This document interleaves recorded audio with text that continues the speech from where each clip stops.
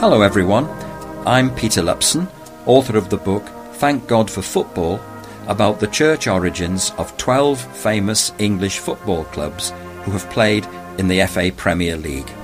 The series is based on my book Thank God for Football, which is available from Amazon or directly from the publisher SPCK.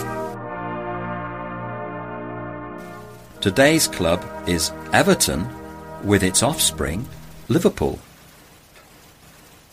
Why is this the only episode in the series that features two clubs instead of just one? Simply because Liverpool Football Club emerged out of Everton Football Club and their stories are interwoven. They begin in July 1877 when 32-year-old Reverend Ben Swift Chambers was appointed minister of St. Domingo Methodist Church in the Everton district of Liverpool. He was a warm, caring person and people were quickly drawn to him. Chambers was an enthusiastic supporter of the muscular Christian movement that spread throughout England in the last quarter of the 19th century. Muscular Christians firmly believed in rolling up their sleeves and getting stuck in to help others. They brought about great improvements in the living conditions of the poor. They also placed great value on outdoor recreational activities to promote good health, especially team sports such as cricket and football, which they also saw as a very effective means of developing qualities of Christian character such as courage, fair play, unselfishness and self-control. Chambers was a great lover of cricket and in summer 1878 persuaded members of the young men's Bible class in the Sunday school to form a cricket club. Remarkably, this was the first step that led to the birth of Merseyside's two mighty football clubs, because in the winter of 1878 these cricketers decided to take up football to keep themselves fit for the following cricket season. Wanting a distinct identity as footballers in the winter, they were given Reverend Chambers permission to use the name of the church in the title of their new club, the St. Domingo Football Club. Interestingly, one of the players, 20-year-old Alfred Wade, was the son of St. Domingo trustee Joseph Wade, who had laid the foundation stone of the church in 1870. Alfred was in the first ever Everton team, and he also served the club as a director for many years.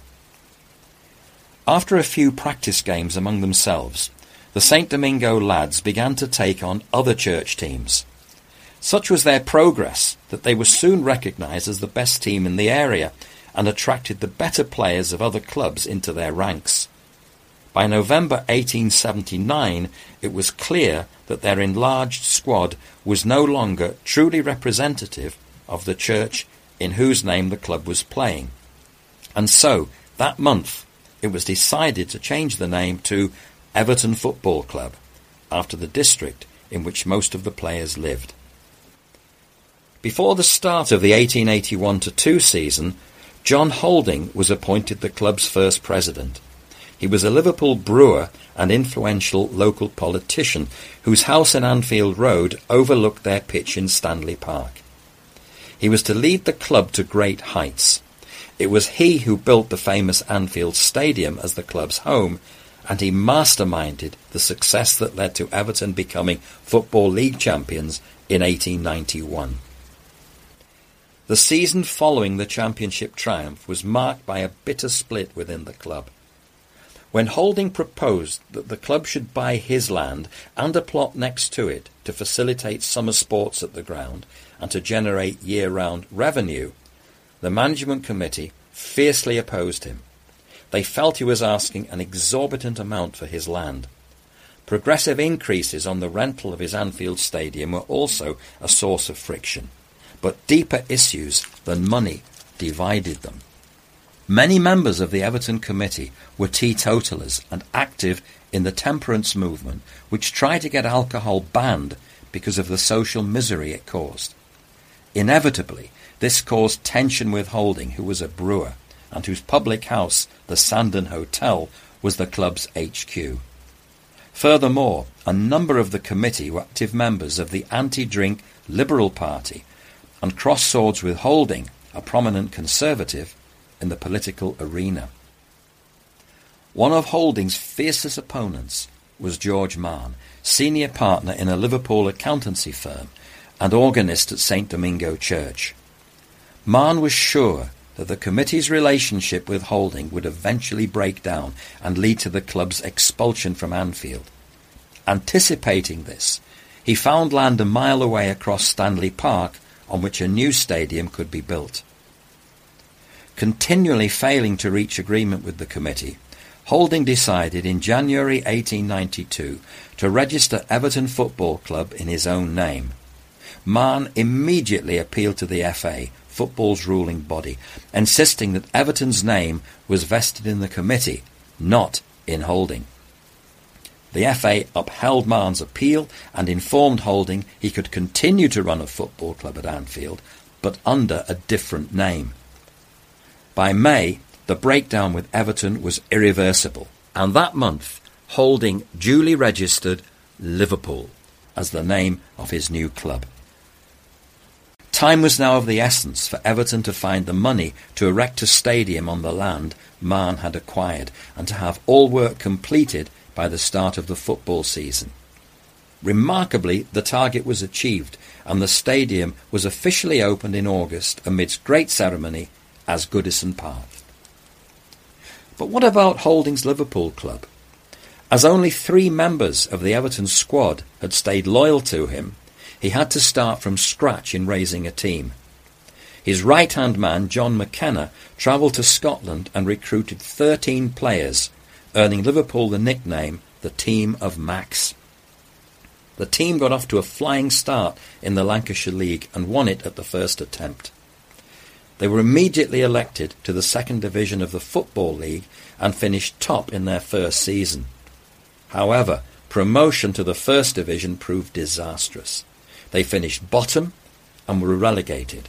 Yet, showing great character, they bounced straight back and won the second division title the following season.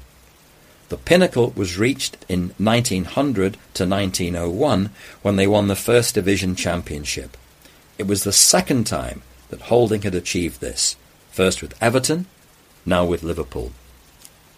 5 years later, in 1906, Liverpool again won the First Division Championship, making it a magnificent Merseyside double that season, as Everton won the FA Cup for the first time.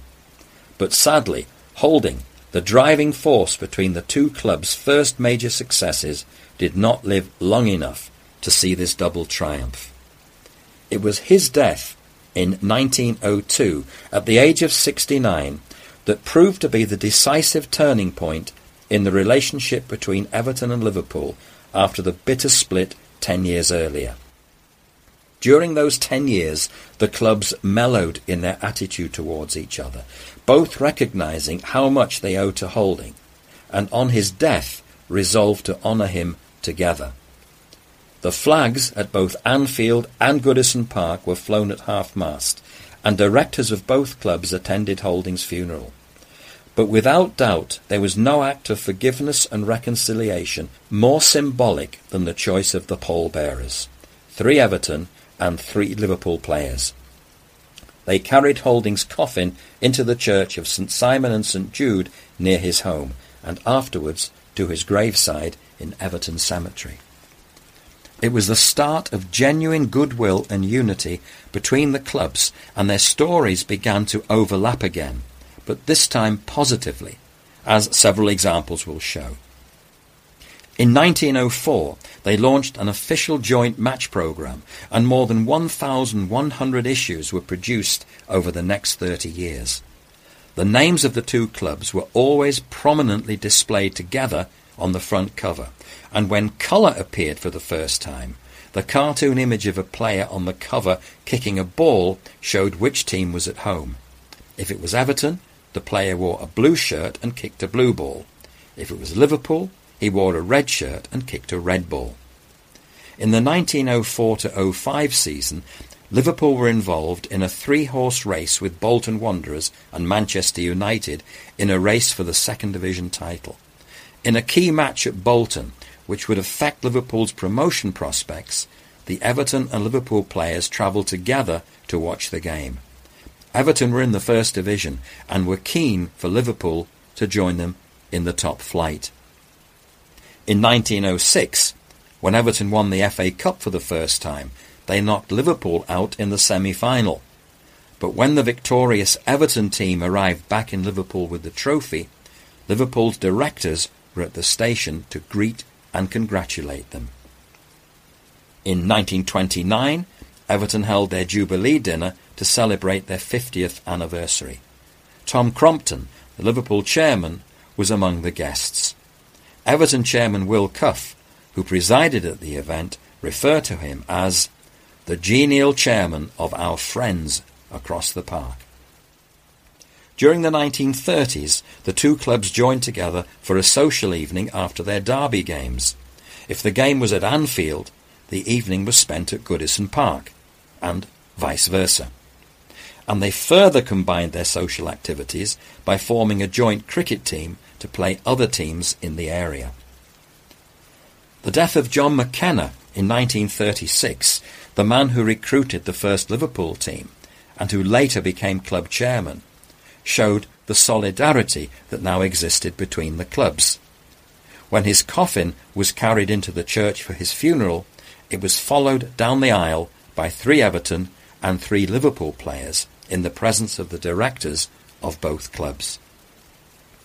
A developing spiritual bond underlay all these expressions of unity. From before the First World War until after the Second, Everton and Liverpool worshipped together once a year at St. Domingo Church at a service known as Football Sunday. This was such a popular event that in the 1930s even the ministers' daughters were only sure of a seat if they had an early tea. This spiritual bond was much in evidence after the terrible tragedy of 1989 in the Hillsborough Stadium in Sheffield, which cost 97 Liverpool fans their lives. Supporters of both Everton and Liverpool rallied round each other, helping each other in whatever way they could, and seeking comfort together at services in Liverpool's Anglican and Catholic cathedrals. Who could ever forget the deeply moving gesture of mutual support that occurred prior to a match in 2007 when Liverpool's Anfield Stadium rang out to the sound of Everton's anthem Z-Cars in honour of 11-year-old Everton supporter Rhys Jones. Rhys had been on his way home from football training and was struck down by a bullet fired by a gunman intent on killing members of a rival gang. Rhys had innocently wandered into the line of fire. In 2008, Everton and Liverpool jointly restored the grave of the Reverend Ben Chambers in Shepley, Yorkshire. At the service of commemoration in Shepley Methodist Church, conducted by the chaplains of both clubs and the minister of the church, Everton's president Sir Philip Carter and Liverpool's chief executive Rick Parry both spoke of the debt their clubs owed to Chambers. Rick Parry paid the following tribute to him. Through cricket and football, Ben Chambers showed his commitment to getting young boys off the street. He did not see football and faith as incongruous, but rather as complementary. On behalf of Liverpool and our neighbours Everton, we salute this caring and committed Christian man. After the service, 3 Everton players and 3 Liverpool players joined the clergy at the head of the procession to the cemetery for the rededication of Reverend Chambers' grave. He would no doubt have been delighted that this symbol of unity was a visible continuation of the spirit of forgiveness and reconciliation that had brought healing between the clubs at the funeral of John Holding over 100 years previously. I hope you enjoyed that story. Join us again next time to hear another one about the church origin of a famous English football club. Until then, it's goodbye from me, Peter Lupson, author of Thank God for Football.